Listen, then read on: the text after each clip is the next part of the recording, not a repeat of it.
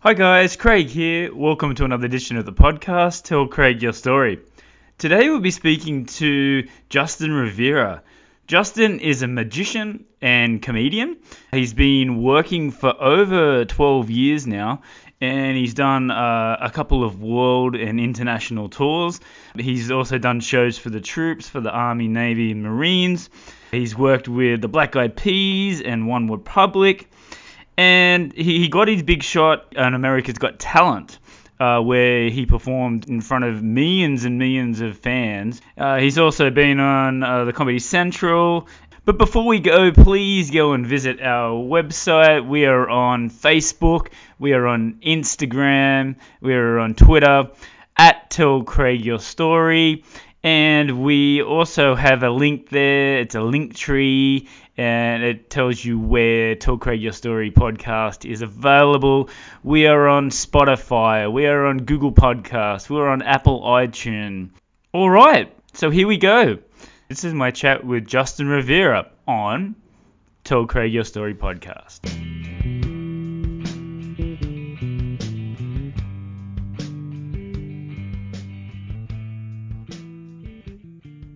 Hi, Justin. How are you going today? Good, man. How are you doing? Yeah, I'm doing good, thanks. First up, just tell us how everything going where you are in the US, and are you staying safe? Yeah, man. Fortunately for me, I'm like right outside of the city, so it's not too crazy over here. But I'm definitely staying safe and just being, a little bit more mindful of things and preparing for stuff. So other than that, it's just being stuck at home for the most part. So Yeah, sure. nothing too crazy, man. It's better here than like in LA or New York or Seattle right now. It's crazy, man. So whereabouts are you now? I'm right outside. It's like right next to right outside of LA, over by Ontario. There's the Gotcha. international airport over there. Yeah. Okay, nice. And your Yeah. family staying safe as well? Yeah, yeah, they are. I'm seeing my mom more often now just because she's older. So, but other than that, my other immediate family, like a brother, is he's in LA with his wife, and everyone seems to be doing okay. That's good. That's So, good. yeah. That's good. So has this stopped any of your events, or were you on tour at the moment? Did you have to stop anything to for this sort of period? Well, I was already home, but I had shows and some road gigs lined up last month, this month. I was supposed to do a cruise this month for Carnival, and that got canceled. And Oh, yeah, I had some other stuff like out of the state here, over in like Salt Lake City, Utah, and stuff like that. And yeah, once the shutdown happened about a month ago, just everything canceled or was postponed to like May or June. But now we're shut down till May 15th, I believe it is. So, just kind of taking it as it comes. yeah, right.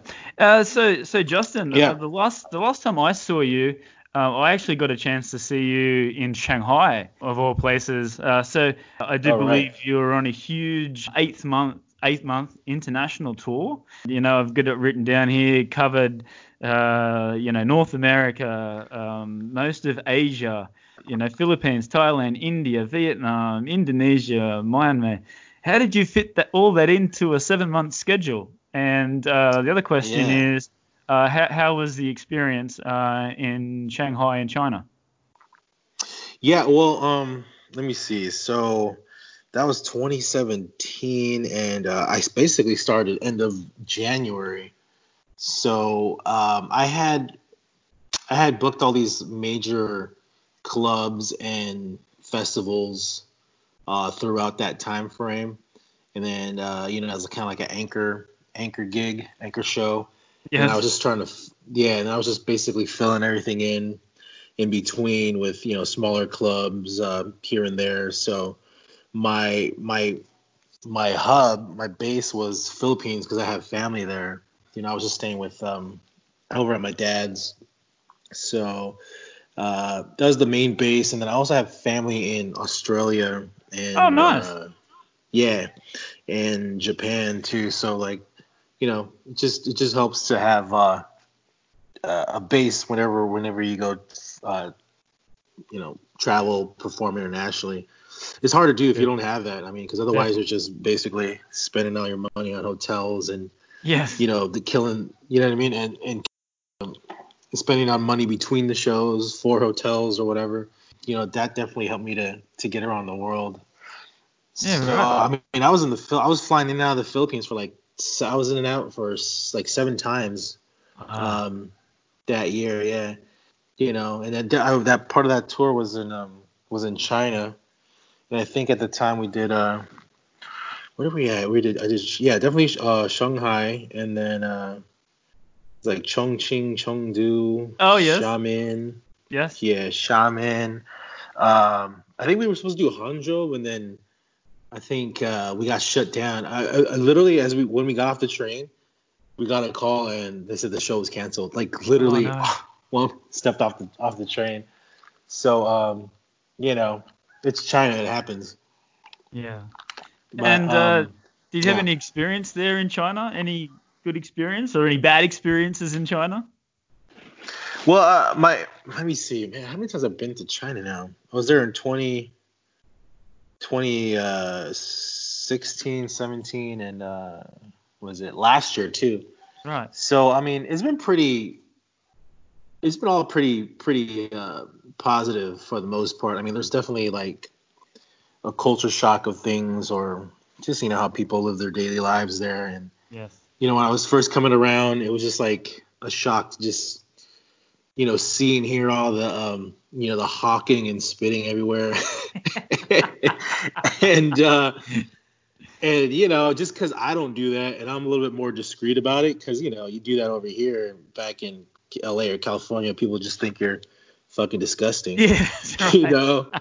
But yeah, and like trying to like blow your nose and clear your nose without a tissue, and like just shooting snot into a trash can, you know what I mean? Or the sound, that was definitely, and I'm a little bit more, I wouldn't say I'm a germaphobe, but I'm a little bit more when it comes to that kind of stuff, I'm a little bit more cautious with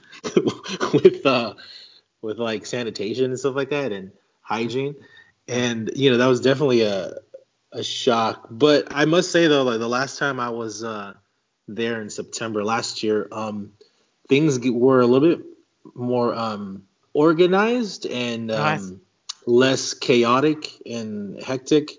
I was told it's because of the was it the 70th anniversary of the of China or something like that, or it was Yes. like Yeah, it it was was. leading up to it.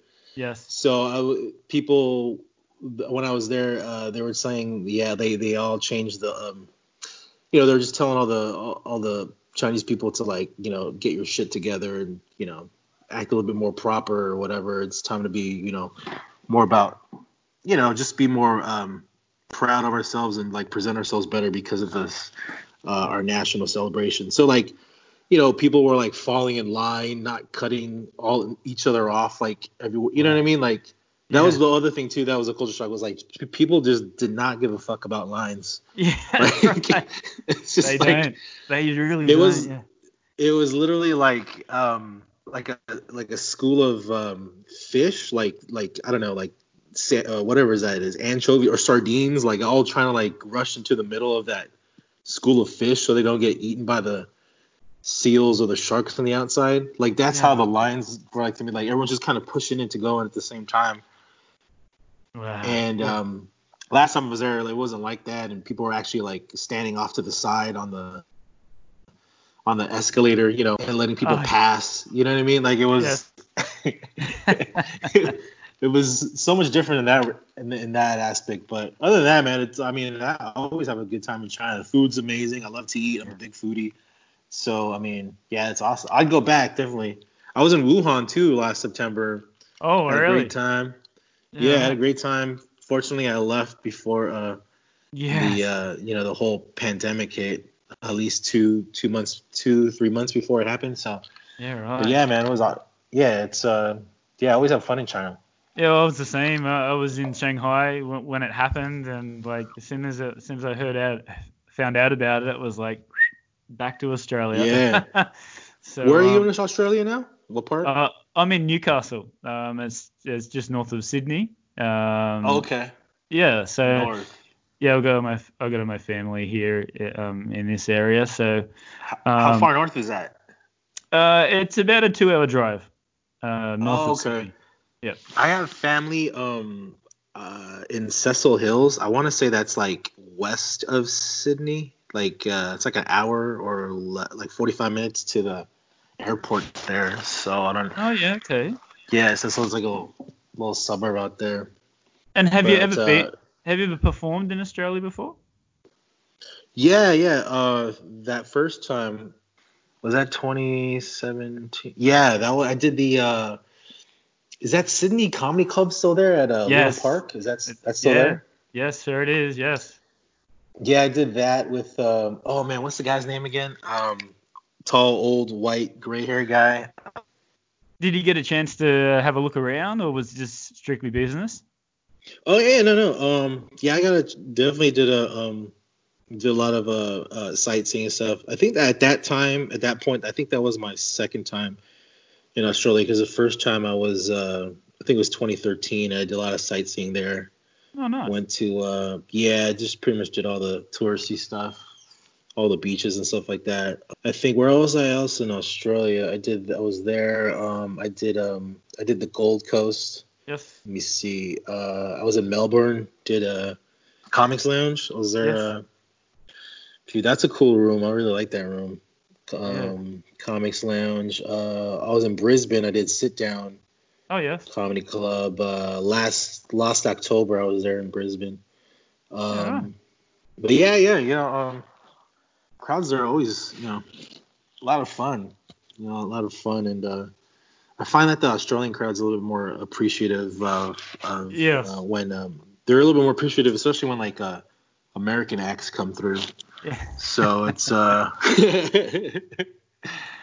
It's but just yeah, funny that we get a lot of the American media, and we get all the TV shows, the Hollywood movies, so yeah, we're all up to date with all that. And then when somebody comes right, in from America and starts telling us all these jokes, it's quite funny. We actually get a kick out of it. right. Yeah, because that's one thing about Americans, like especially ones that don't travel or Yes. ones that just don't, because a lot of Americans just don't. Most Americans don't really travel. A lot of them don't even leave their own county. Honestly, a lot of them don't even leave their own state or whatever. Like they're pretty much. I want to say all, but a lot of them are pretty much just stuck to where they live or the vicinity. And so, Americans just kind of like live in this bubble and point of view where people like they think like Australians are like super foreign, you know what I mean? Yeah. Or like South Africans are super foreign when in reality people that live abroad, know a lot more about stuff the average American doesn't even know about or heard of, you know what I Yes. mean? Yeah, definitely. Yeah. So I so can yeah, convince. I was convincing these people in the US. I've been there a couple of times myself, yeah. and convincing him that it was kangaroos jumping around, and I had a crocodile in the backyard, and I go and play and wrestle. Oh, really? Oh, wow. That is that scary? Oh, Yeah, yeah, it's not okay. You know, not everyone, yeah, not everyone lives in the outback or the that's bush. right. You know what I mean? Like isn't it true? I mean, like in Australia, pretty much like the middle part like is all just like wildlife, and everyone else is just kind of like on the Out there. outskirts or like kind of on the coast, That's essentially, it. right? I mean, Yeah, yeah. Like, yeah, it's I think it's like the yeah, fifth or sixth biggest country, like landmass, and we only have yeah, 25 million people, and it's just all along the coast. And right, yeah, because a lot of it's unlivable, or you yeah, can live there, but it'd be a harsh environment. Yeah, it's like Americans don't get that. Like it's just like it'd be like over here and saying like in California, like we have like the Mojave Desert, and it's a huge landmass, but like nobody fucking lives there. You yeah, know what I that's mean? right. Like it's just Well, I'm thinking maybe Arizona or Vegas. That's pretty it's deserty. all desert. Yeah, Yeah. It's all desert, and there's freeways that go to it and freeways that come out of it, and then you have all these little cities, not even cities, like just little shithole towns, that are like that are on the way to the next big town. Yeah. So it's like, yeah, if you ever drive from like Vegas and then go straight up north to Reno, which is like another big, um, you know, gambling casino town as well. I mean, that's a city, but like that whole freeway going up is just like you'll see all these like abandoned brothels and motels along that, and you'll see all these like old billboards for brothels, because like that whole stretch of highway is like it's like time never changed there. It's like all the original stuff is there. There used to be like this whole this trucking route, so you get a lot of these truck stops and brothels. Literally, that's all it was. And back in the day too, that used to be a comedy run where you can do all these truck stops and brothels to do comedy and just go straight up north from like Vegas to Reno. Yeah, right. Yeah, that was back in the day though. That's like that run is done, but yeah, Yeah. I've heard stories of people doing that. Oh, wow. Yeah, So it's crazy. So tell me about this tour that we were speaking about before. Like you said, it says here that 8 months you were on Yeah. tour for. How do you sort of keep motivated? Traveling all the time, doing the shows. Do you change the setup? Do you have different things, or do you keep to a schedule and like to do the same thing at the same shows? How does that all work for you? My material is pretty universal because there's magic incorporated into it with the comedy, so I don't have to change much. But definitely there's some when you go to certain countries, like you definitely have to watch out what you say. Like if you go to Yes, Thailand, you can't like do jokes about the royal family because like they'll put you in jail, or that's right. shut down the club or fine you, or you know what I mean? So, the same thing in China. You can't talk about certain things. Yes. Um, but for me, I don't really have to do much of that. Just stuff here and there. And I find I kind of, you just kind of have to be a little bit more careful when you do uh, some of the Muslim countries too. Like if you go to Malaysia, you kind of have to like, because the what do they call that there? The cultural bureau or whatever. They kind of monitor stuff, or they watch for content and stuff like Oh, that yes. because it's a Muslim country. Yes. But I mean, I really have to do too much. Like I said, I'm not really a dirty comic. I mean, I can do dirty material, but I wasn't really not really known for doing dirty Yes. comedy just for the sake of doing dirty comedy. Like I can do it if I want to, but I mean, I don't have to do it all the time. Yeah, I don't have to really change too much, but I remember going to like when I was in Sweden, Norway, like they all speak English, perfectly, and they understand you. But the only thing I had to change over there was speaking slower. The tempo that I'm talking to you right now, Yes. like it's too fast for Norway and Sweden. Like you literally Oh, have to, wow. yeah, you kind of have to talk like this and pronounce every single word. Like you kind of have to like talk like that. Not like talk dumb, but you just have to like slow it down. You know what I mean? Do they get it still? So Do they get it no, still they even if you they slow they down? get yeah, they get everything.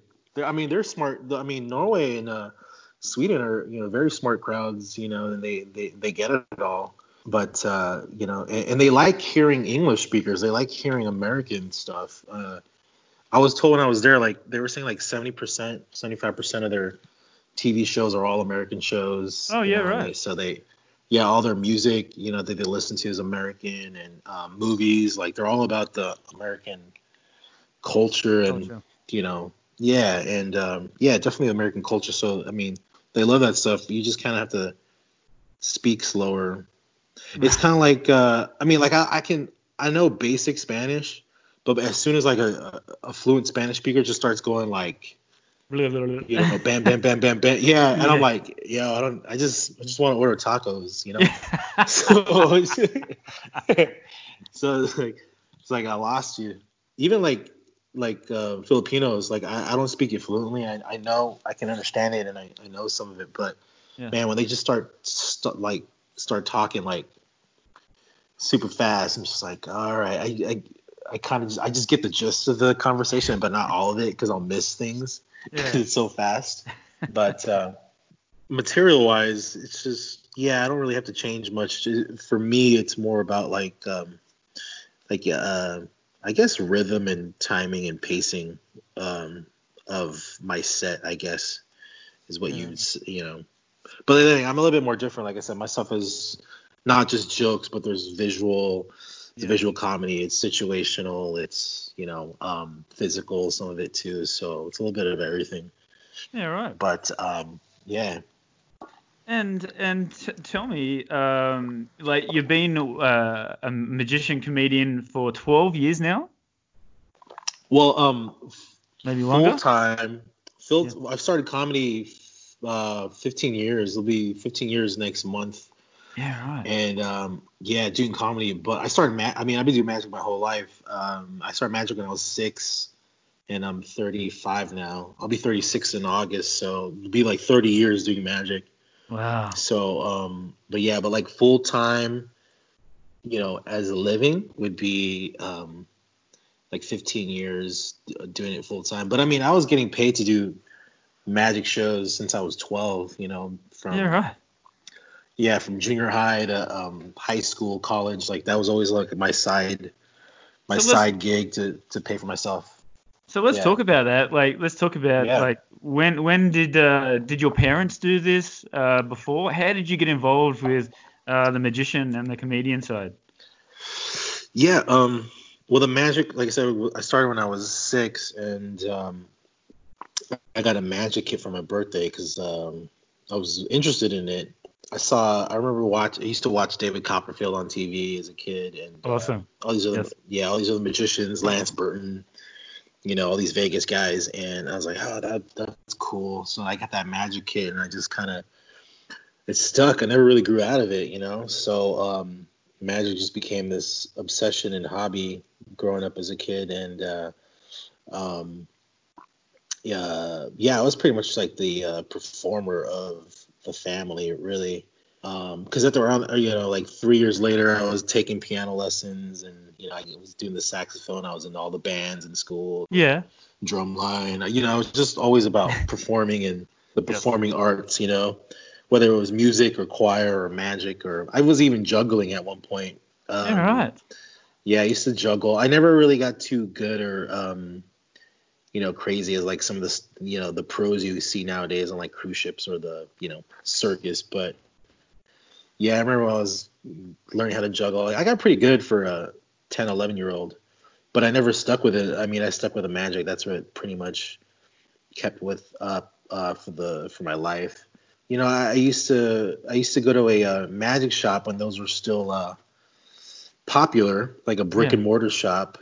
There was one kind of nearby. My dad would take me there and my parents, and you go hang out there, and it was kind of like, for me it was kind of like how comics just kind of hang out at the comedy club and just kind of watch and hang out and observe and learn stuff and chop it up. Like that was like magic shops for me growing up were kind of like that too, how comics hang out at comedy clubs. At one point they used to have a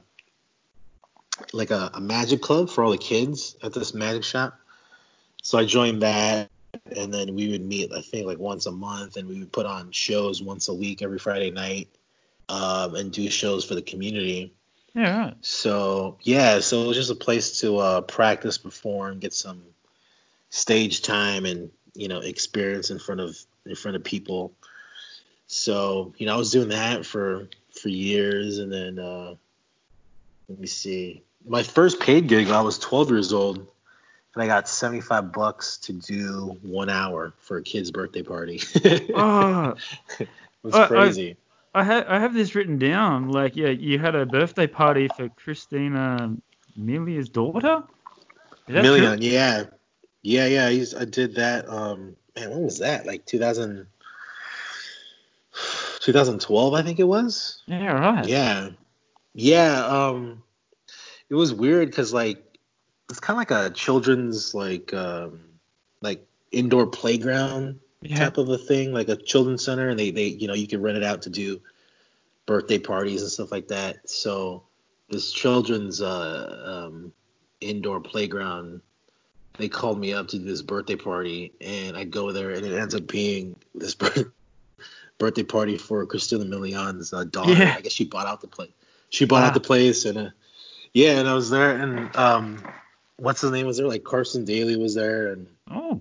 all these other like celebrities she was on. I guess at the time she was the one of the correspondents for The Voice, I believe it was. She was there. So yeah, I ended up doing a show for her and her daughter, which was that was fun. She's a sweetheart and she's gorgeous in person, man. Like Yeah, she's right. like yeah, like it was just crazy how gorgeous she is. I mean, pictures don't do her enough Justice. justice. Honest, yeah, even with like all these cameras, like Yeah. high quality cameras, like I just could not stop staring at her. I was like, oh my god, she's so fucking gorgeous. It was just crazy how pretty she was. Yeah, right. Yeah. Very nice. Yeah. And then you went into you got accepted into the Magic Castle. How did all this come about? This was just after this? Oh, right. Well, the Magic Castle has a junior program for 13 to 20-year-olds. So a buddy of mine at that magic shop that I grew up at, he was one of the junior magicians there, and he was telling everybody, hey, they're having auditions for new members, so you should come try out and see if you can get in. And I've been to the castle maybe like a couple times before that, and it was just a cool place, and it's literally like the mecca of magic, and every magician aspires to perform there or put that on their resume, so um, so I auditioned when I was 13, and I got passed on my first try. And like a lot of magicians, they it takes them like two or three times to get into the junior group. And I got in 13 years old, minimum age, my first try. So that was a pretty cool accomplishment for me at the time. Yeah, So right. yeah, and the junior group is like they don't really teach you stuff. Like you have to like know your craft already and kind of create and develop stuff there, and they help you with workshops and collaborations and just other professionals who are prominent in the field. And so you basically just kind of use it as a place to develop your own act and your own style and develop material. Every month we would meet once a month and have workshops. Once a year, the juniors do a show for a week at the Magic Castle. It's called Future Stars of Magic. Right. So basically, it's like the junior group, the best of the junior group, because you have to audition for that show again. Because normally the club is for adult shows, adult members. They don't allow Right. anyone under 21. So it was like a special week where the junior group got to perform for all the adults. So Hmm. I started to do that show for like 5 years straight, for like 2000 to 2001 to 2005. And then when you turn 21, you graduate and become a regular adult member of the Magic Castle, and I've just been a member All ever right. since. Yeah. So So do you go back there often or yeah, every now and then, just to hang out, watch some shows. yeah. It's kind of like a comedy club too, in a sense, where just magicians go out, hang out, shoot the shit, chop it up. Yeah, right. Yeah, they just hang out. There's watch shows.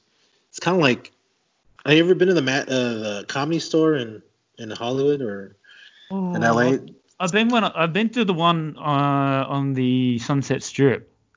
Yeah. So it's kind of like that in a sense. It's kind of like that culture in a way. I mean, it's not as like, gritty and grungy like the Comedy Store, but just comics hanging out who aren't really necessarily booked to perform. They just kind of really just hang out. So that's kind of how the Magic Castle is too, in a way. Yeah, But right. yeah, so it's just hang out, drink, eat, whatever. Everyone's in suits and ties. It's all formal. Very It's professional. a strict, yeah, it's a strict dress code. It's like super super formal. And They turn down anybody. Yeah. all right. And speaking of which, we were talking about before about you, trying to keep your set, and having, you know, every time you go out on tour, you'll have new material. And how did you go about selecting what you wanted to do for America's Got Talent? Obviously, Oh, right. that was a big occasion for you. It's on Yeah. YouTube. So tell me how you made the decision to do that and what the whole process was there. Yeah.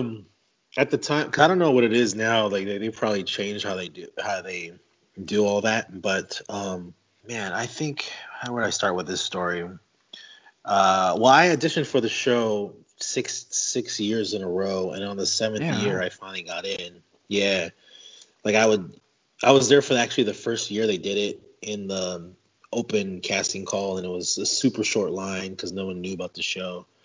And then the next year, it was like thousands of people lining up.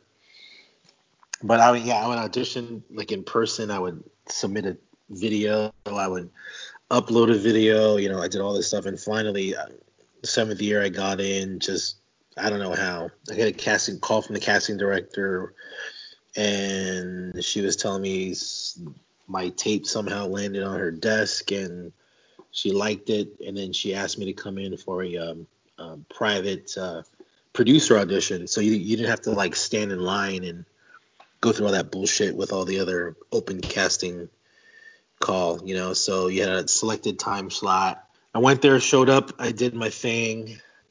What they initially showed on TV wasn't the first routine choice I wanted to do. Yeah.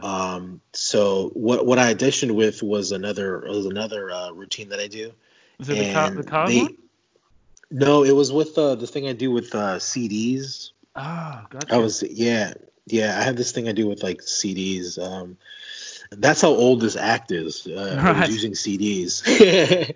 So I was doing this thing with CDs, and they liked it.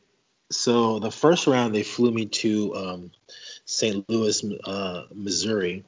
I did the first round, and I got through. Two out of the three judges liked me. At the time, it was Howie Mandel, Howard Stern. It was Howard Stern's first year, and Sharon Osbourne was Sharon on it. Osbourne.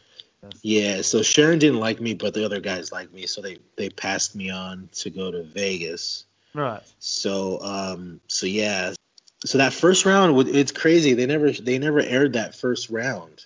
Yeah. What is it? Yeah, it's just what they do. Mm. It's a producer call. It's their Yeah. call or director's call. But I mean, that first round, I remember I got that standing O, and I got a standing O mid set. I wasn't even done with my set yet, and they never aired it. I remember walking off the stage going, "Oh man, I'm gonna be a star after this," Yeah. and they never aired it. So I Oh. remember I kept waiting. I was like, "When are they gonna air it? When are they gonna air this? When are they gonna air this?" Like I kept waiting, because I went to this next round, to the second round in Vegas, which was the judge's favorite round. So that was I made top four in the Magic category at that time. So yeah, so I was pretty much I was pretty good to go, but then they allowed the other four magicians who weren't judges' favorites that kind of to do their another routine. I guess it was kind of like a wild card round in a sense too. It Yeah. gives them Right. another chance to Yes. avoid elimination. So after the judges' favorite round in Vegas, that's when I got cut from the show, and that's what they actually aired. They aired that routine, and they didn't air the one where I got a standing O. So Yeah, right. but you kind of have to expect it because in the contract there's this thing, some clause in there. I remember reading it where you give up the right to or what is it? Not the right, but you're basically giving permission to present you in a way whether it's positive or negative. Mm. So yeah. So they showed my act and they edited it obviously not in my favor and they cut me from the second round. So Yeah. basically, how the second round material works is you submit 3 routines that you want to do, Yes. and at that time, it was you had to do something in 75 seconds. So I had to figure out something that was quick and visual and big enough to play on this stage because like America's Got Talent now, you can do close up magic, you can do mentalism, you can do all kinds of stuff that is meant for smaller crowds, but at the time in 2012, like they wanted to see big things, big stuff. So you would see all these guys with like big boxes. I think the guy that went up, I had to follow a guy who made a fucking helicopter appear. and and I was just like, all right, how do we follow that? Yeah, that's right. So yeah, so he made this helicopter appear and There was a guy in the um water, and then there was one with the yeah, memory of the name. Of, the mentalist. One was a mentalist, one was an escape artist, one was a guy with who made motorcycles appear and helicopters appear and wow. I was doing more simple stuff with CDs and the stuff that Yes. that actually aired was with me in a cardboard box where I would like try to Yes. cut myself in half.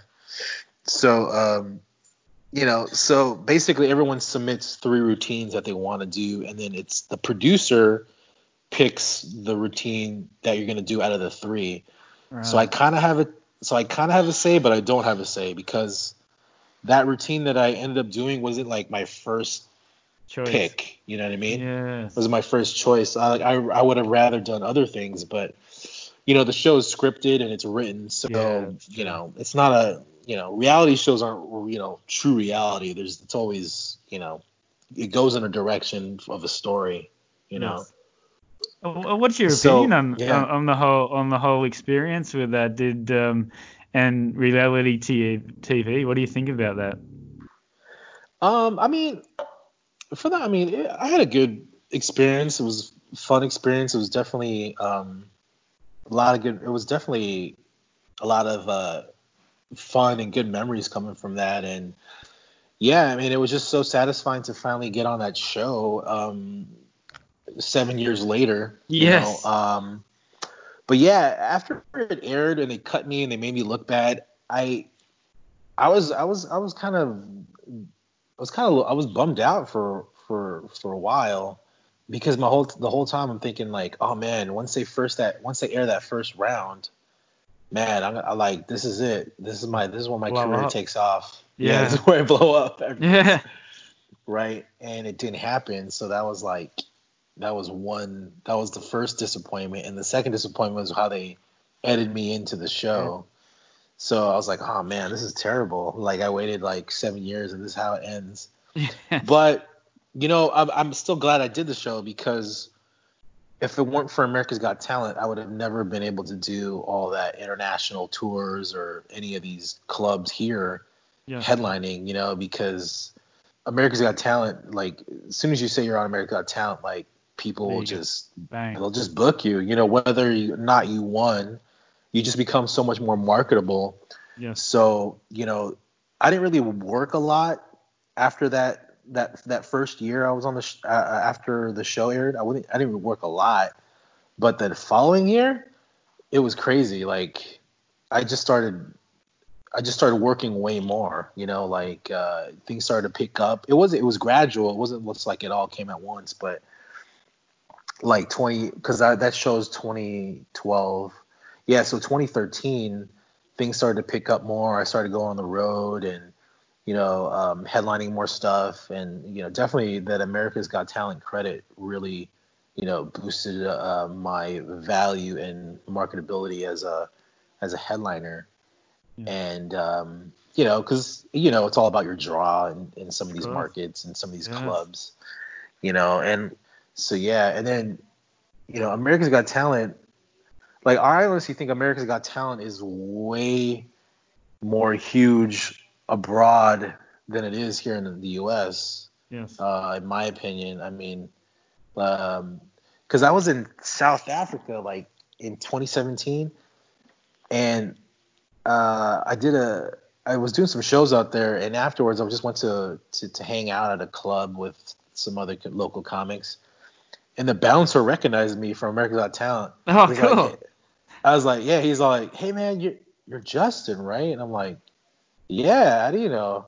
He's like, oh, America's Got Talent, man. I watched this show. We always watch that show.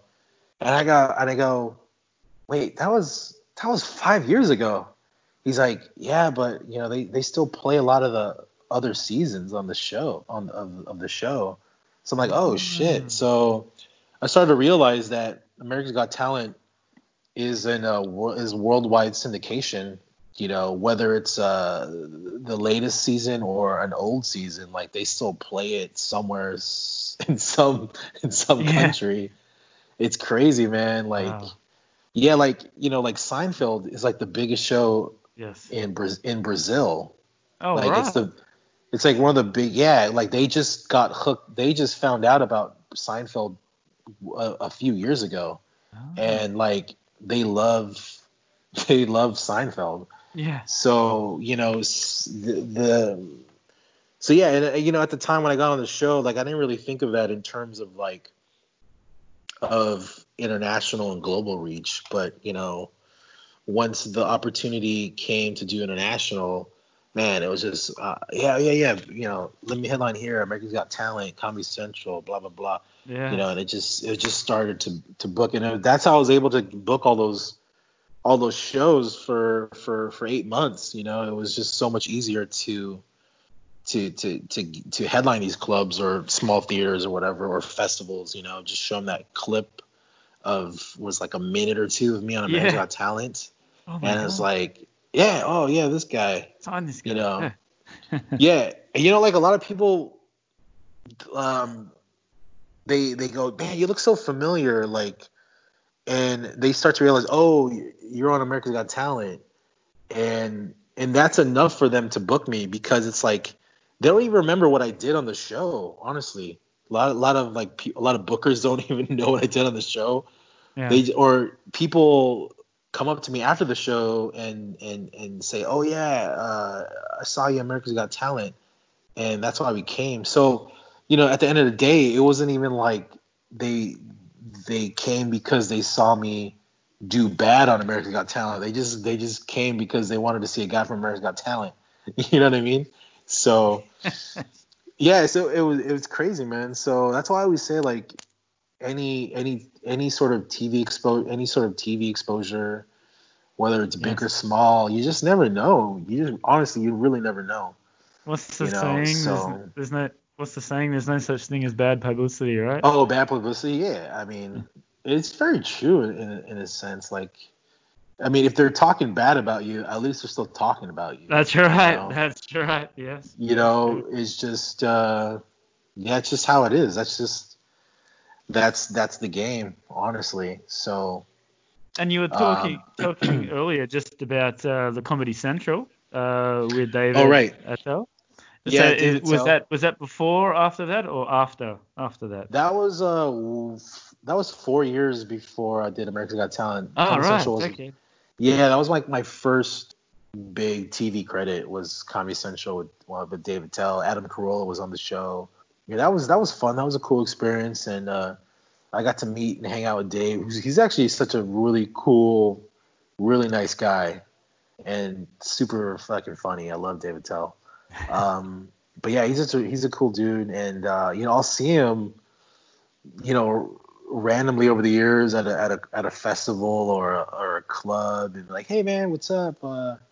remember Gong Show? And yeah. Oh, he's like, oh yeah, yeah. No, I remember you. You did that. You did that act with. He's like, you did that act with the CDs. And I was like, oh yeah, yeah, The that's me. CDs. The CD. That's how old it was. That's how Yeah. old, long time ago it was. But yeah, you know, he's always been cool, and that was fun. And you know, it was just another thing to add to the reel and you know TV credit when I to book you know clubs and headline spots or whatever it was. You know, but yeah, but that America's Got Talent clip definitely took my career to the next level. You know, I'm Hmm. not like I said, I'm not super famous or rich or anything, but you know, it changed my performance schedule drastically.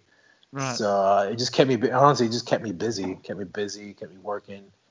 But yeah, And but Comedy Central was the first one that I did. Comedy Central Asia, Stand Up Asia, 2 years ago. So that was a fun thing as well to do. We filmed that in Malaysia. that's So awesome. yeah, I what were you think gonna I say? actually, I think I Sorry. saw some of that set on YouTube as well. I wanted to Yeah. ask, also with it also says that you've performed for the troops in the Navy, and the Army, Marine, and the Air Force. Oh, yeah, Tell us yeah. about that experience.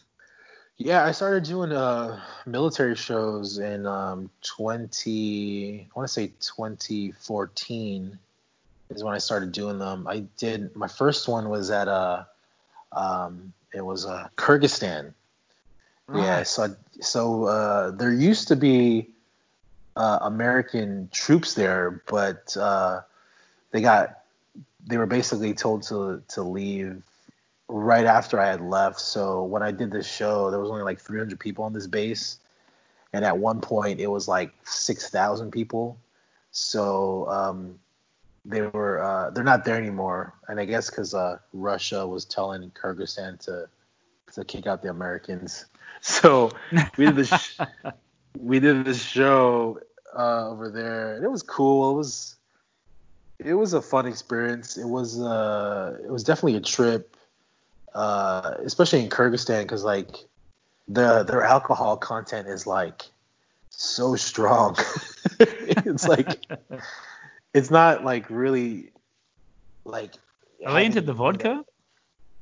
they're no they're into like beers, and they had this like it was crazy. It was like a wine, but it's like a wine, but it doesn't taste like a wine, but it was so strong. And like they would they would have to regulate this alcohol in the base because it was so strong. So what they would do is they would pour it into these small cups and cover it with plastic saran wrap, and that was your portion because they didn't want people on the base getting too fucked up because it was so So strong. strong.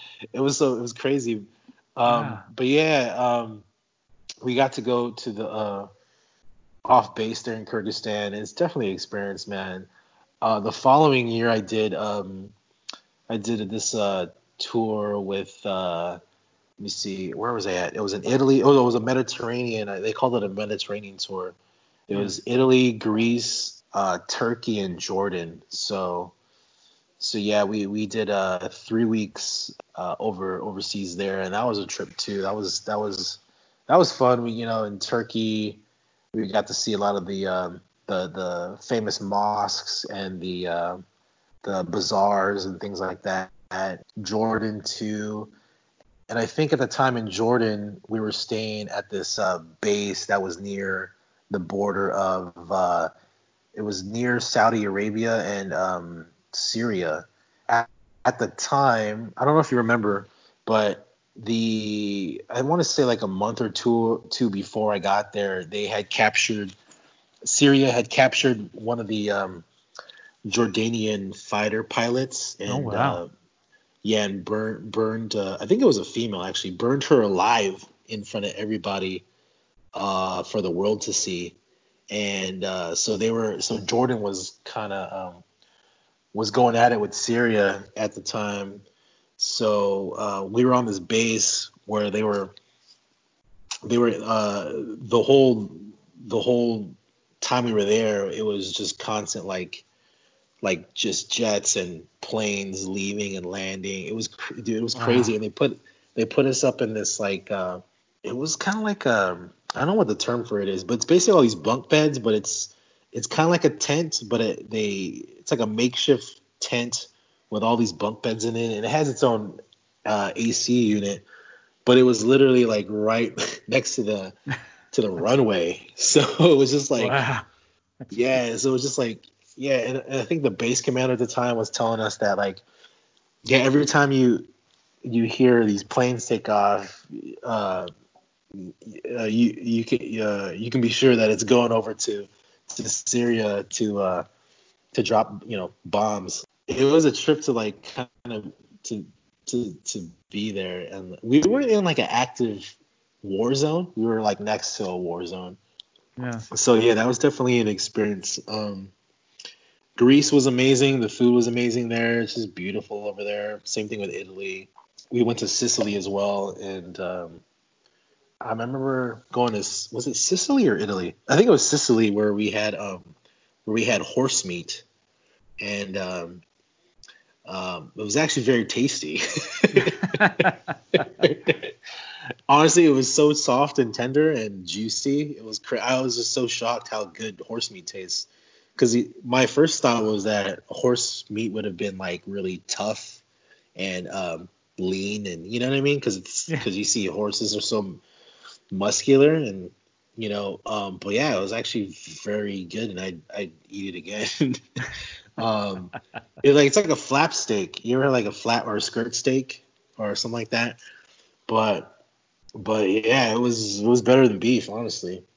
Yeah, that was fun. I think I was on a military tour last October last year, and I went back to Jordan, and what were the other countries I did? Oh, I did Bahrain and Kuwait and Qatar, and that was a trip too. That was a trip. I was Is there anywhere that you haven't been to, oh or man, that you'd like to go to?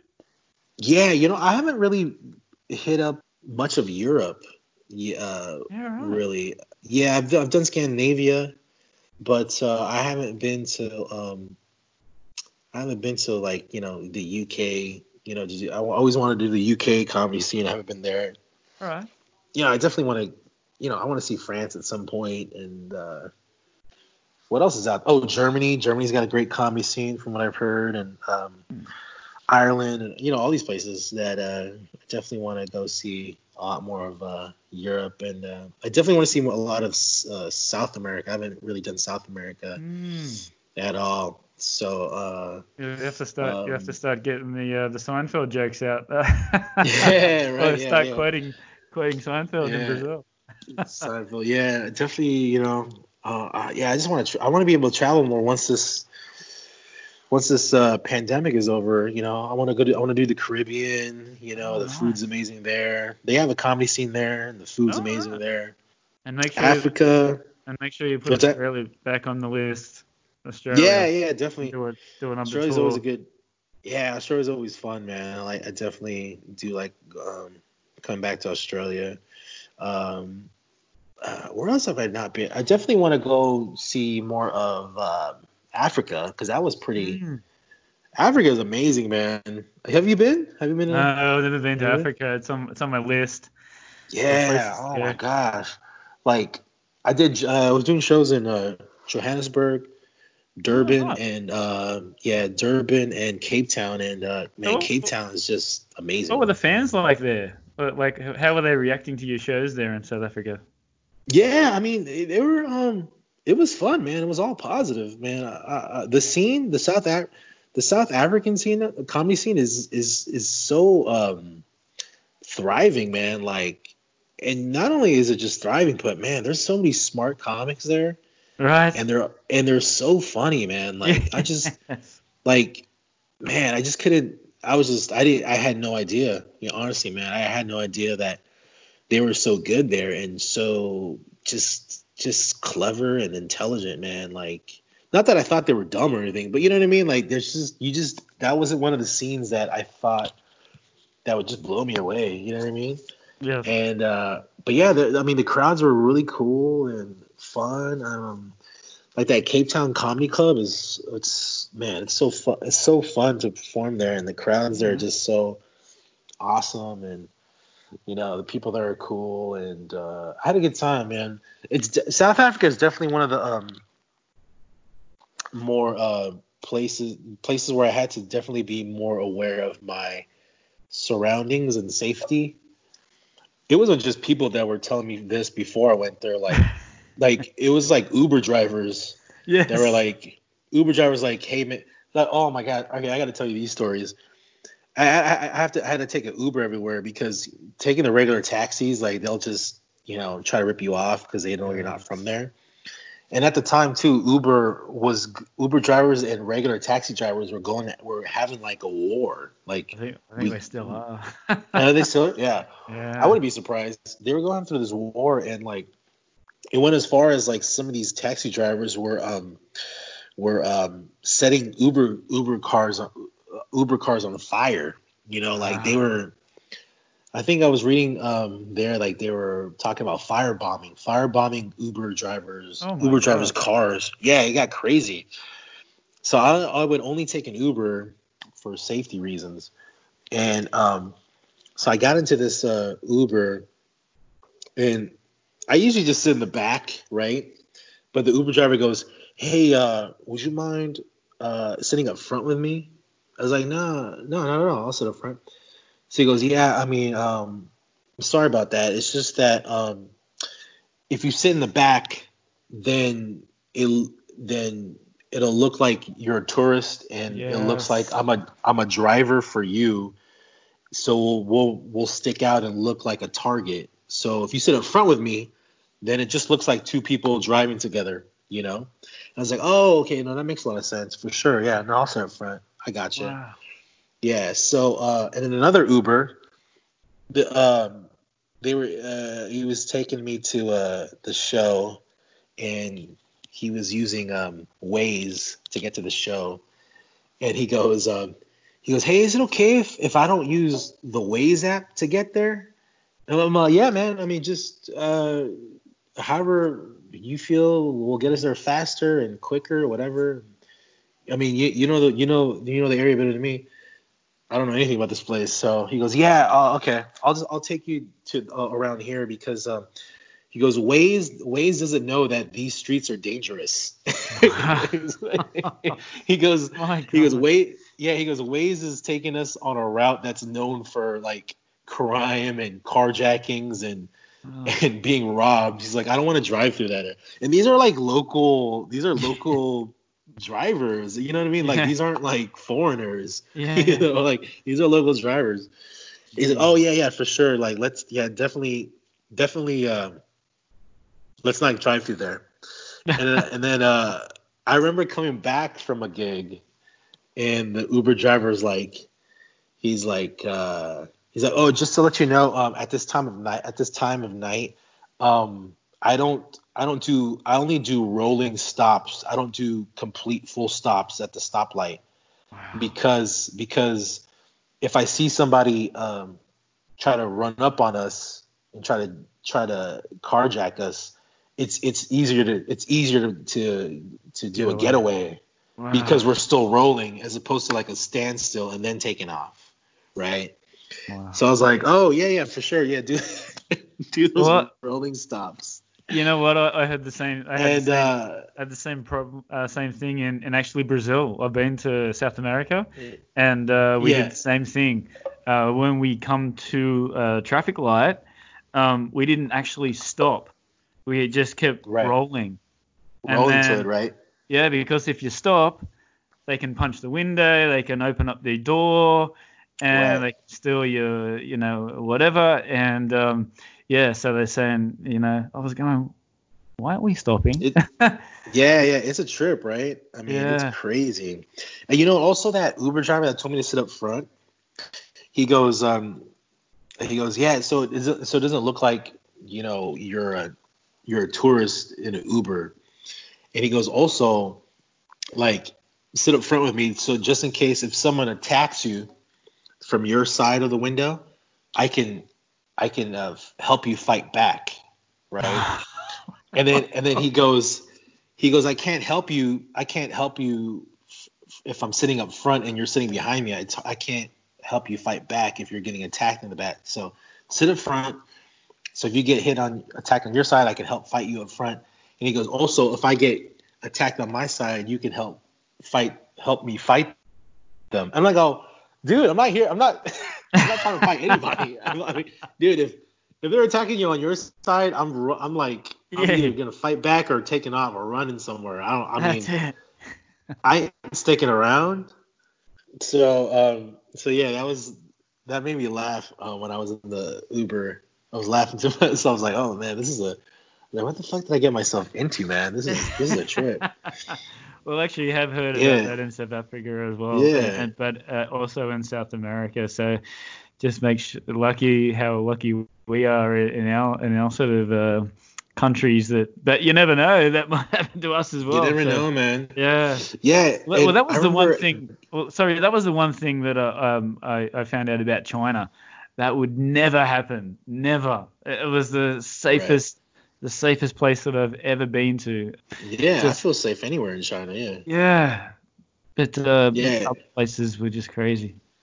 Yeah, like you don't really like there's not too many places like even in the city where like, oh, this is a bad area, like don't go. You know what I mean? Like you could just Yeah. kind of walk anywhere, honestly. Like I never felt unsafe. I mean, South Africa, man, like you always kind of had to just be aware of your surroundings and Yeah. I mean, like just I mean, because South Africa is like poverty and the income gap is just so drastic, like Right. you're either like poor or like you're either upper middle class or rich, like the one Mm. thing that had me concerned too, the first thing I saw in Johannesburg was like a lot of the houses there have electric fences. It's Oh, I'm not even joking, man. yeah. Like a lot of these places have not just a fence or gate, but it's an electric fence because that's how bad the crime is out there. Like it's insane.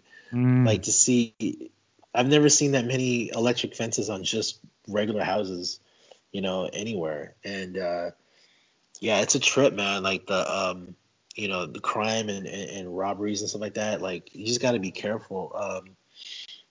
I remember coming to a gig, and I had all my stuff in the trunk, Right. and I was telling the driver, I was like, "Hey, could you pop the trunk, please?"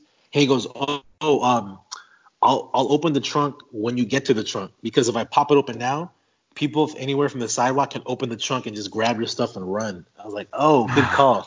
I was Oh like, "Thanks for dear. letting me know, man." Yeah, Ah. man, and yeah, it was a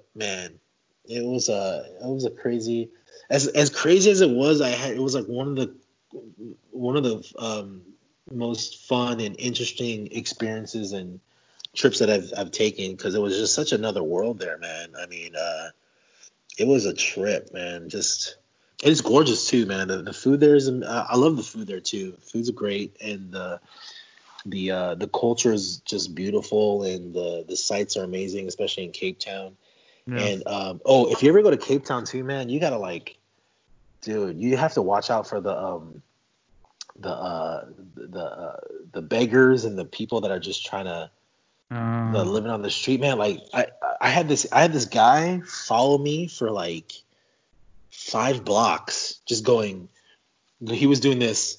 Please, sir. Please, sir. Please, sir. I'm hungry, sir. Please, sir. Just a little money, sir. Please, sir. Like literally, like that like rhythm and persistence. Yeah. Like I'm not even exaggerating. Like it wasn't like, sir, I'm hungry. Can you spare some money? It was literally, Mm. please, sir, I'm hungry, sir. Please, sir, I'm hungry. Just a little money, sir. Like, dude, he would nag. It was like nagging me for like 5 blocks, and he just stopped and left. There was this other guy on the street. He was like, I was trying to find some like farmers market to check it out, the local stuff, and this guy's like, "Hey man, you looking for something? You need help?" I'm like, "I'm just trying to get to this farmers market." He's like, "I know where it's at. I'll take you there." And I was like, first I was like, are you gonna really take me there, or are you gonna take me to somewhere to get ambushed and Yeah. robbed? You know what I mean? So I was just like, I don't know what. I eventually just was like, I'm just trying to get some good local food, man. Where's the good local food at? He's like, it's over here. Like, follow me. So fortunately, it was at a Sunday afternoon, so there's a lot of people out, and it's still daylight. Yeah. But I was following him, but I wouldn't follow him like on the sidewalk. I would follow like I was kind of walking on the street by the cars, so because I didn't want to get like jumped from an alley or whatever. So so I was just walking, following him. I'm like, hey man, where is this market at? Like, then that's when it dawned on me that like, oh, okay, this guy was just like bullshitting me to like so he could take me somewhere to like Wow. give him money or buy him food. So I was like, hey man, like, dude, I was kind of frustrated. I was like, all right, man, whatever, dude. I'm just gonna eat here because it was a long line. I figured the food must be good. So I ordered food and I ordered this guy food. I'm waiting for my food and he orders like a sandwich, right? So I pay for his food ahead of time, and then you're not gonna believe this. This motherfucker takes the sandwich, returns the sandwich, gets a Oh, refund, gets a fucking refund, my money, and he goes, "Hey man, I'm just gonna go around the corner and just grab some coffee." And like, I'm like, whatever, man. I was like, dude, that was the first time where I admit like I got hustled, so because I never saw that coming, dude. I yeah. never saw that coming. I never thought you could just return a sandwich. And like the cashier was like, that's he obviously knew I paid for him, so why would he just give him the money and this guy takes off? I'm like, oh, all right. Well, in my head, I'm like, all right, well, you definitely earned your hustle. you definitely you definitely earned it because like I never saw that coming, and I was kind of impressed actually that he fooled me because I'm a fucking magician. Yeah. So and I did not see that coming at all. But Yeah. yeah, man, you just gotta be careful in South Uh, Africa, yes. man.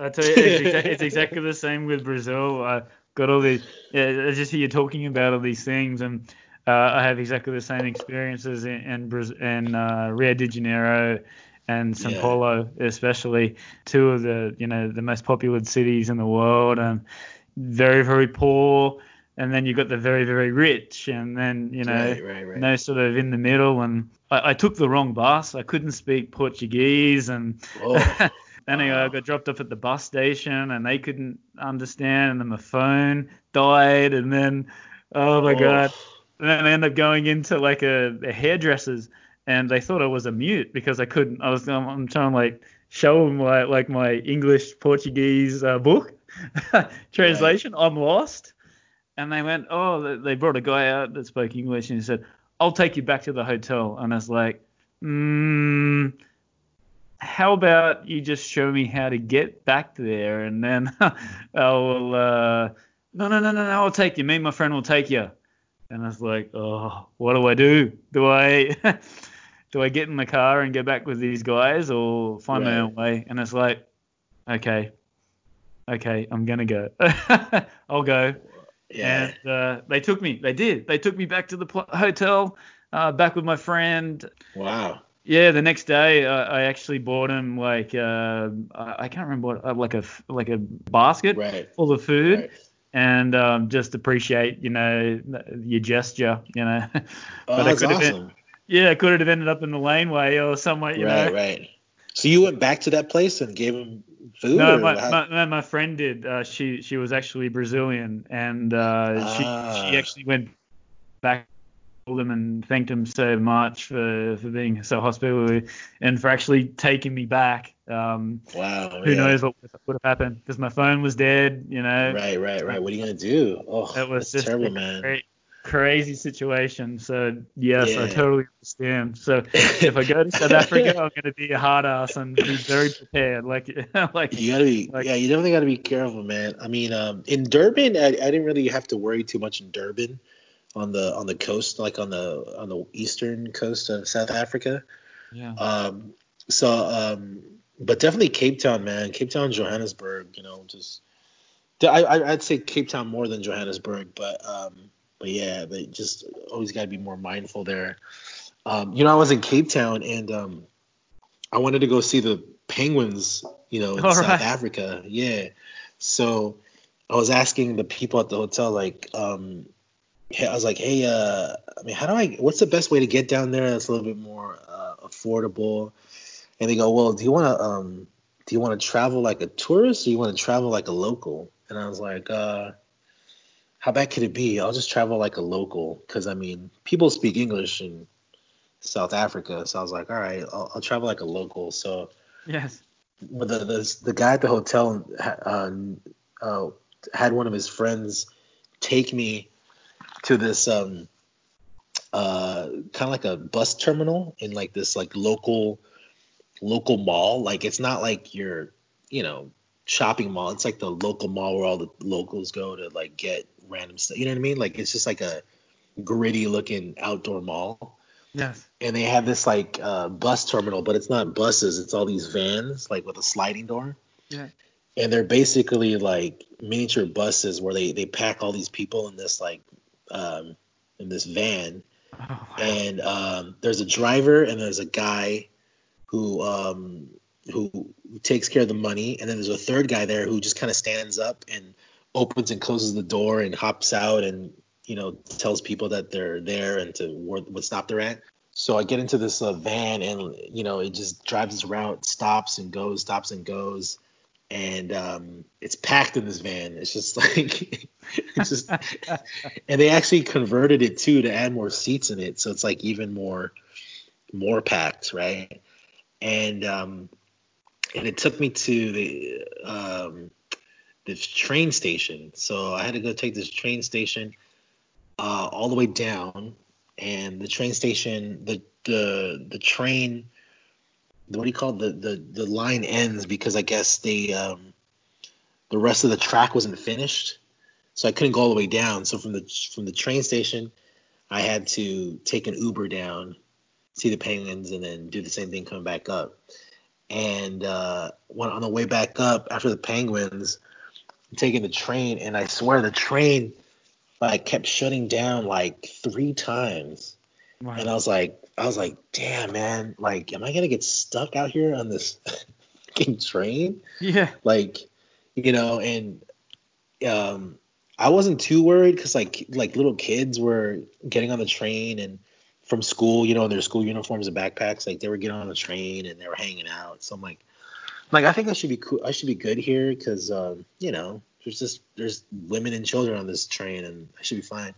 And it's daytime, Yeah. so I'm looking out and like I see all these like. What started to worry me though is that like people would start to jump off the train and just start walking, and I'm like, shit, should I start walking too? Like, well, but I don't even know where I'm gonna go, So I'm just gonna stay on this train. So I look out the window and I can see like the train conductor like hopping out, looking at the train tracks, looking at the wheels, looking at something underneath the train. I'm like, what the hell's going on? And finally, like, this train starts to pick up power again. Then later I found out that the train isn't reliable and it always stops because people steal the copper wiring on these train tracks that power the trains, and they steal the copper wiring cables, the copper cables, and they scrap it for metal and they get money for that. So Wow. sometimes these trains lose power because people are stealing the copper cables that supply power to the trains. So Mm. that's why all these trains stop. And I'm like, oh shit, that's crazy. So I finally get back to the hotel, and it's a different person at the counter, and they're like, hey, welcome. What'd you do today? I was like, I took a van to go to the train station to go see the penguins, and they're like, you did what? I was like, oh, I just did some local transportation to go see the penguins, and they go, are you crazy? I was Insane. like, yeah. And they're like, I'm like, why? He's like, you could have been murdered today, right?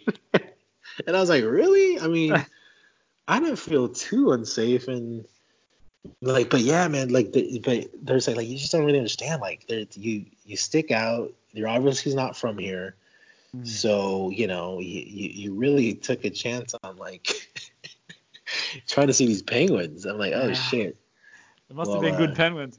I know, man. I mean, good thing nothing happened, man. Yeah. But yeah, So I don't know if I'll do that again, but yeah, definitely. yeah. So let's talk about this. Also, I was doing a bit of research and saw that you did some work with One Republic. Tell us about that, and the Black Eyed Peas as well. Oh, yeah, yeah, yeah. One Republic, they were doing this music video for I think it was a song "Love Runs Out." It was like one of their singles at the time. This is like 2014, All right. and uh, they had this. The music video concept was like this. It's such a weird like. I don't know if you've ever seen the music video, but it's such like a weird avant-garde type of experimental um, scene, like all these different weird shots and costumes and characters, and they wanted a magician to play like this warlock looking type of character, All right. right? And they wanted me to like make fire appear out of my hands and Oh smoke wow. appear out of my hands and stuff like that. And so I was pitching them some ideas about what I can do, and they ended up using me with fire in my hands, like making fire appear. And I was in the video for like 1 second, like a split second. It was if you blink, you'll miss it. That's how quick it was. So, but yeah, I ended up on that, and I got to meet the band really quick, and they were really cool and friendly, and yeah, nice guys, and yeah, man. I think I was there. It was crazy because I think I was on set for like 10 hours, Wow. and because they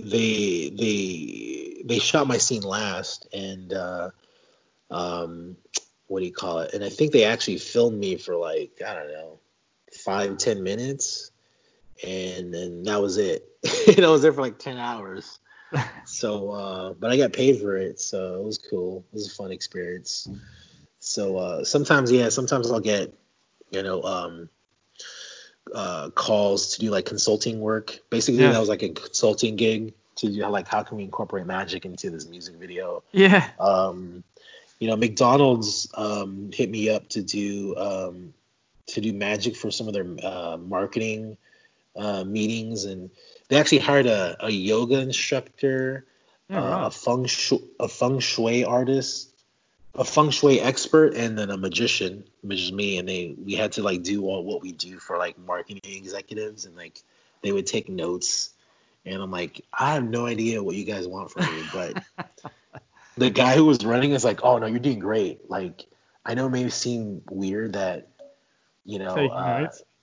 yeah, they're just taking notes and they're kind of reacting and like, because basically they were giving us like, each one of us had to do present our expertise with a theme. Like they would give us like three themes or like something about perception and illusion or whatever, something like that, and we had to like present the topic using our talents as like examples.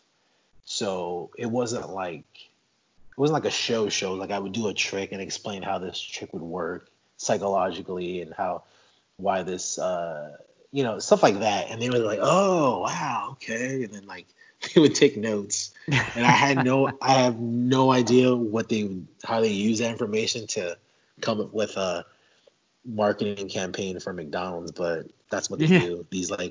They're basically like kind of like it's kind of like a think tank type of thing, Yeah. but for marketing.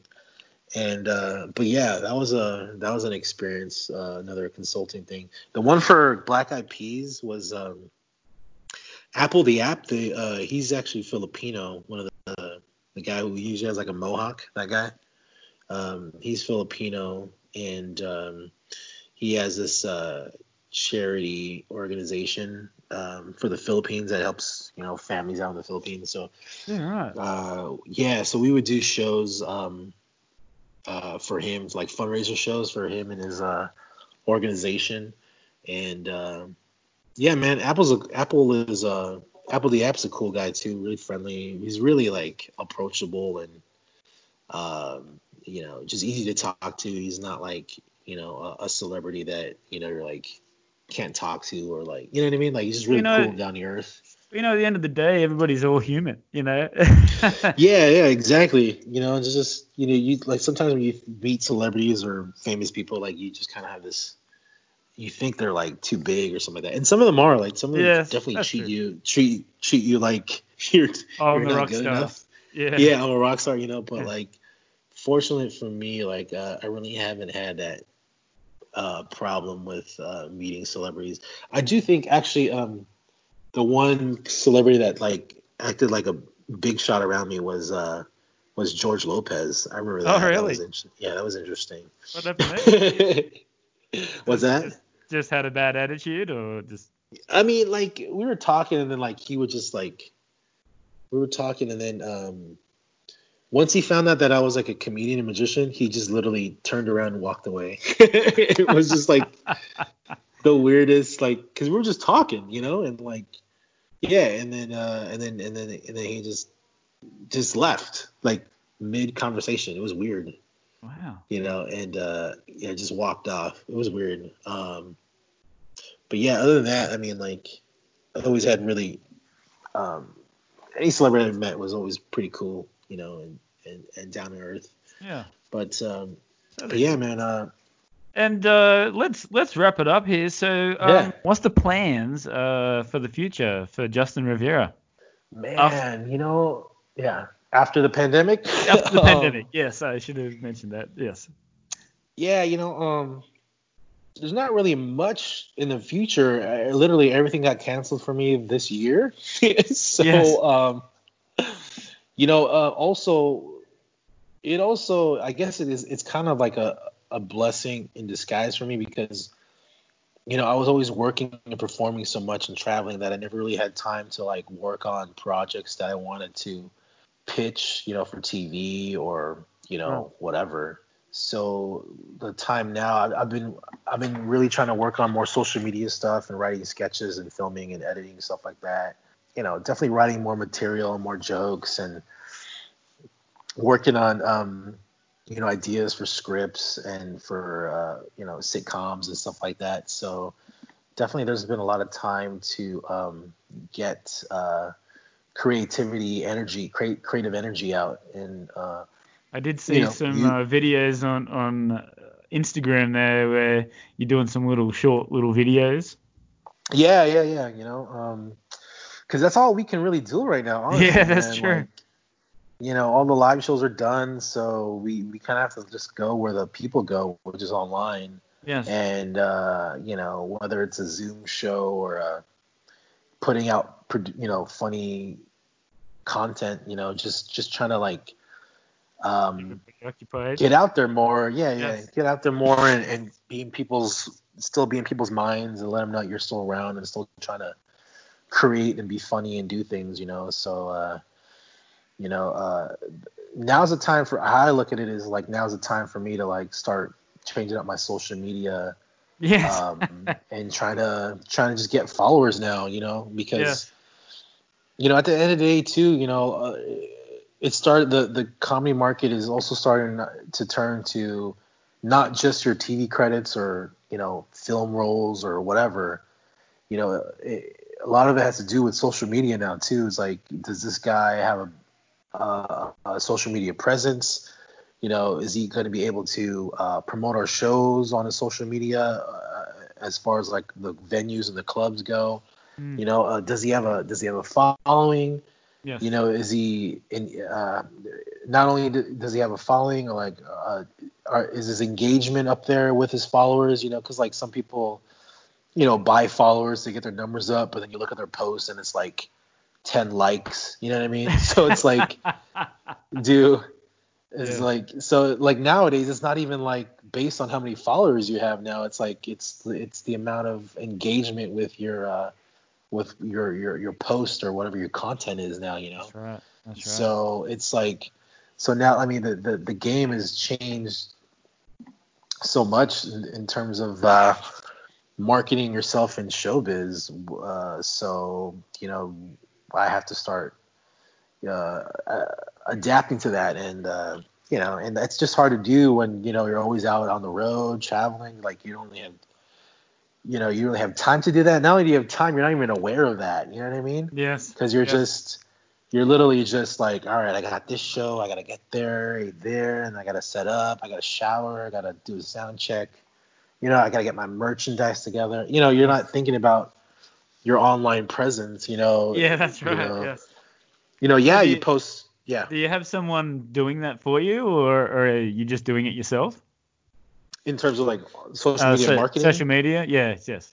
Yeah, for now, I'm doing it myself, and because I have the time for it now. But I And think, and yeah, also, sorry, I wanted to ask. It's always an interesting question with my international, guests. Do you have an agent, or have you had an agent previously, or do you book yeah, your own gigs?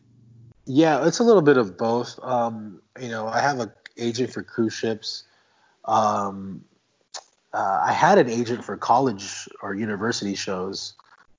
Um, but as far as like comedy, I'm pretty much self booking myself because honestly, you know, um, once you just start hanging out and getting to know people and meeting the right people, you can just book yourself. You don't really need to Yes. pay somebody 10%. Honestly, like a lot of the stuff I got on my own was just through knowing this comedian or knowing so and so or this producer knows this guy and you know what I mean. So it's like you didn't really need an agent to get booked in comedy. I Yes. mean, back in the day, I mean like the 80s and 90s in terms of like American comedy, yeah, I mean Yes, you would there was have. always, yeah, sure. I mean, there was always comedy agents that just knew all the clubs and Yes. get you in. But like nowadays, there's so many clubs, and there's just people are just so more accessible now that you don't really need an agent to do Yeah. comedy. So I self book a lot myself for clubs and private events or corporate events or whatever. And I literally um, made all my contacts and bookers and producers just by hanging out and meeting other comedians, and that's why it's so good to it's so important I should say to always try to do well and always try to have a good set, whether it's a small room or a big room or whatever show it is. I mean, with the exception of an open mic, you're supposed to, bomb there. But I mean, when you do like these shows where they book you to perform and pay you, like you should do well because you just never know who's watching. Exactly. Because a lot of bookers too, a lot of them ask the opinions of other comedians that they trust, and they're like, hey, what do you think of, Justin Rivera, or what do you think of so and so? Is he good? Is he funny? Is he, you know what I mean? And they're like, oh yeah, Yes. no, he's great. I mean, every time I see him, he kills or whatever. Yes. Oh, he's a good guy. Like yeah, you should book him. So a lot of it's booking through that, or like a lot of it's like a comic or somebody will see like, hey man, I think you're awesome, man. You should do this room because you do great there. You should hit up this guy. And some of them even say, hey man, just let him know I sent you, blah blah blah, and and there you go. So that's why it's important to always to do well, even if it's a guest spot, because like a guest spot is like your calling card.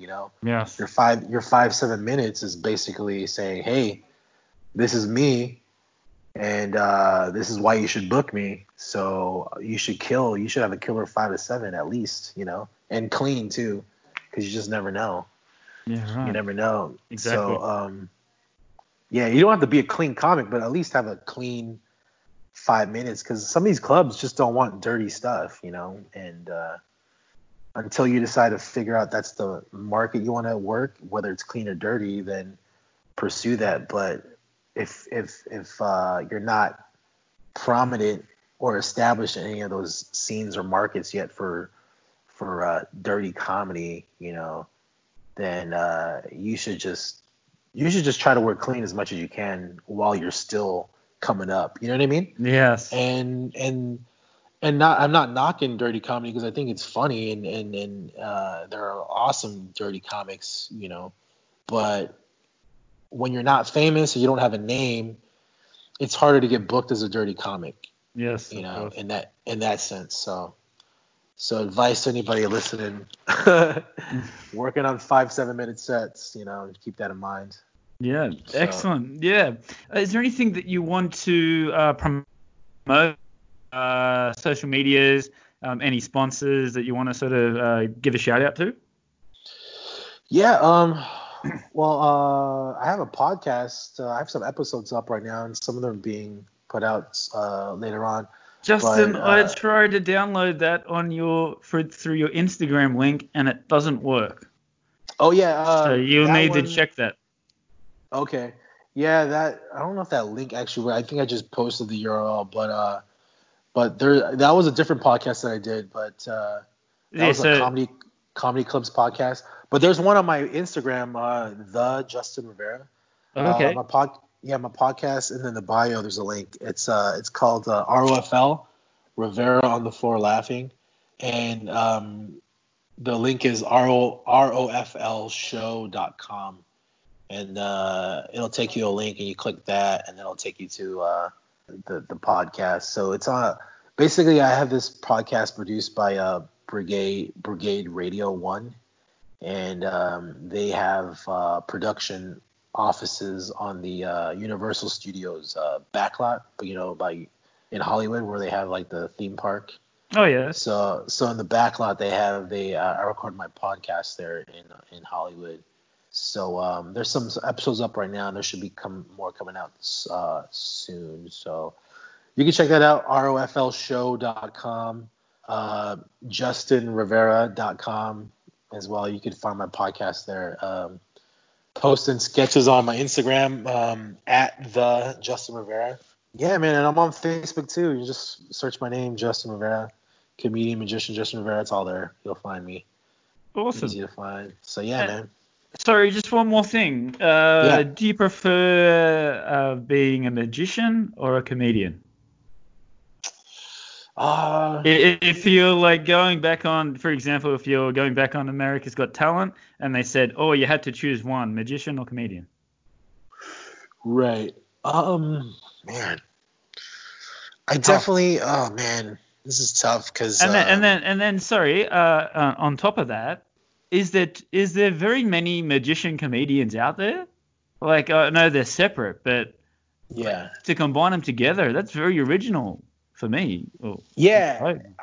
There are. I mean, there are definitely comedians or magicians that have elements of comedy, but as far as like the comedy scene, there aren't too many working the comedy market as much. In the American market especially, there's aren't that many. And honestly, man, I think I'm one of the very few that are actually doing it full time, magic in a comedy venue, because the majority of my income is all comedy shows, comedy venues, comedy whatever. It's Yes. not just magic. Yeah, there's not too many. I mean, I know like doesn't like Australia or UK have more comedy magicians or comedy or magic acts that do comedy? I Not. thought they did, but I don't think as much. I It's think that just I have seen a few like on the TV yeah, when they have like the comedy on the comedy channel, right. um, but not too many. But like not too many big sort of names. Definitely to your advantage. Yeah, and that's why like I never really gave up the magic because I present magic in such a way that's different and current and more modern and updated in terms of comedy. It's just more it's not like the old like 80s 90s style of comedy magic, which is the Yes. majority of what like magicians who do comedy. It's more of that kind of style, more kind of hack and cheesy and kind of you know um silly, you know what I mean, like like a lot of those magicians that do try to do comedy, like they couldn't work like a real comedy crowd or comedy Y- venue or yes. people who actually come to see the art of comedy. You know what I mean? Like they're I always say this, like there's comedy for magic and there's comedy for comedy, and like they're Yes. two different things, like because what most magicians don't understand is that like all they think you have to do as a comedian is get a laugh, and that's not true. Like you have to get a laugh in an original way, you know what I Yes. mean? And you have to, you know, there's just certain ways you have to present comedy in a certain way where it doesn't come off as a hack Yes. or cheesy or whatever or slapstick, you know what I mean? And a lot of magicians don't get that. Like that's why you'll hear a lot of stock lines or you'll hear a lot of street jokes or internet jokes, and the magicians who thinks they're funny or thinks they're doing comedy because they don't understand that you have to be original in comedy, And the majority of magicians aren't really original because a lot of magicians do uh, material that's based on other magicians' work or creativity. Like you can Gotcha. buy stuff. You can buy stuff. There's definitely a magic market where you can buy tricks and add it to your repertoire. And a lot of magicians kind of do similar things. So they don't really have that mindset of a comedian who's always trying to write their own material and be original and have their own voice. You know what I mean? Yes. Yes. So it's like, and don't get me wrong, like I love magic and I love you know I love doing other magicians' tricks, but there's there's a point in in a magician's I don't want to say career, but there's a point in that magician's at some point in a magician's I guess career, I can't think of a better word, where you have to like figure out, all right, how am I gonna do this my own way? How am I gonna present magic where it's not out of the box and sounds like that guy or sounds like this guy? You know what I mean? Yeah. Right. So Yes. that's where I started to figure out where the comedy could come in because I always knew I was funny and I never really started off in stand up. I always started off in magic, and the comedy came through by doing crowd work or doing riffing, and then writing a joke and seeing if it would work for this trick. Because a lot of the stuff that I do is like the trick is like a setup for the joke. You know what I mean? Yes. Or Yes. vice versa or whatever. Or like I'll do jokes in between tricks to transition to the next trick. You know what I mean? Or something like that. So that's where I started to figure out and realize that I could really use comedy to my advantage to make my magic more unique because because my sense of humor was different than your typical hack magician, comedy magician. Yes. You know what I Yes. mean? If that makes Yes. sense. Yes. It So does. that's why I never that's why I never really gave up the magic 100% because I was doing magic in such a way where it was so I was presenting magic not like a magician, if that makes sense. And like the stuff I do now is more like if a comic were to present magic, if a stand-up comedian was gonna do magic, it would look like this. Yeah. That's just kind of like what I and like my idols growing up was Amazing Jonathan, and he was big in Australia too at in the 90s, and he's always been a inspiration and he's just a legend. He's just Yes. Yes. funny. And oh, interesting story too. His assistant, psychic, was it Tanya? Psychic, Oh yeah, yes. Yes. Yes. Yes. psychic Tanya. She's actually a stand-up comedian herself, and she was All right. Mason John. Yeah, she's been a stand-up comedian actress for like years. Yeah, she goes way back to the Comedy Store. Like, I think she was a pastor and was a regular there at one point in the 90s or something like that. But I was working with her in Vegas, and because Amazing Jonathan is retired now because he had this whole heart condition and everything. Oh. So yeah, and he's old. He did a lot of drugs, so he's like weak. So yeah, I'm doing my act, and then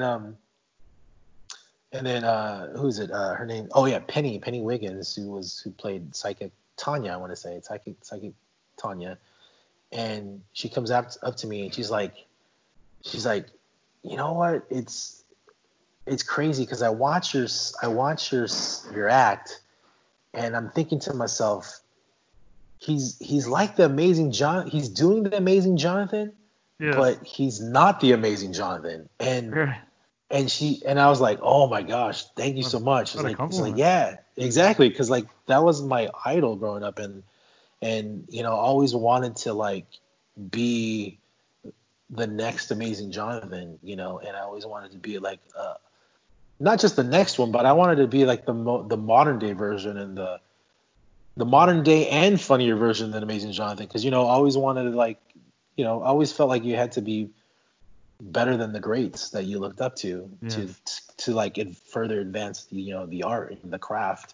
So yeah, when she said that, I was just like, oh my, I got chills. I was just like, she's like, Yeah. yeah, like you're like I'm trying to watch you and figure out like what you're doing and if you're doing anything like the Amazing Jonathan, but like you're so much like him, but you're not doing anything like him. And I'm like, thank you so much. Like you have no idea how much that means to me. Yeah, And exactly.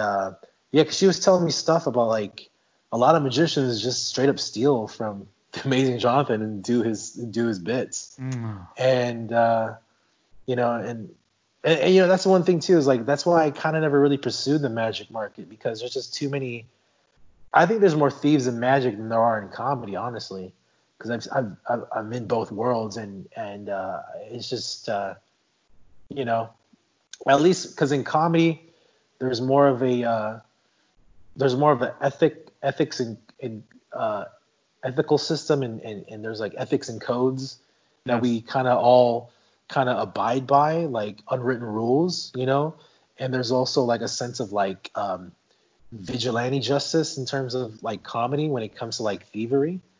But like in magic, it's just like if you take someone's idea, you may get called out on it, but you're not gonna get like shit like you would from other comedians. You know what I mean? Yes. And you know, and that's what I mean. Like a lot of magicians just have that mentality of taking and using because you know that's how they learn magic was you bought a trick, you read the instructions, you practiced it, and then you presented it. You know, so there wasn't really any sort of like mentality of like writing and creating and crafting or inventing Yeah. as much as like a comedian does from day one. You know, a comedian from day one as an open micer or as someone who started off in comedy has to write original shit from the beginning, you know, like you're supposed to. You know, with magic, like you're learning someone else's routine and just getting the basics down. Thank you, Justin. Thank you very much Yeah, for your man. time. It No was problem, so man. cool Thanks for. to watch you in Shanghai a couple of years ago, and Yeah, uh, man. and good to see that you're still going strong. And hopefully, when the pandemic finishes, you can get back out on the road and do what you do best. Yeah, man. Definitely jump on his Instagram. He's doing lots of posts, lots of videos, and keeping you updated through this time. Thanks, Thank you. man. Thank you, Justin. Have a great day. Thanks for your You time. too, man. Take care, man. Be safe. Okay, bye bye. Bye bye.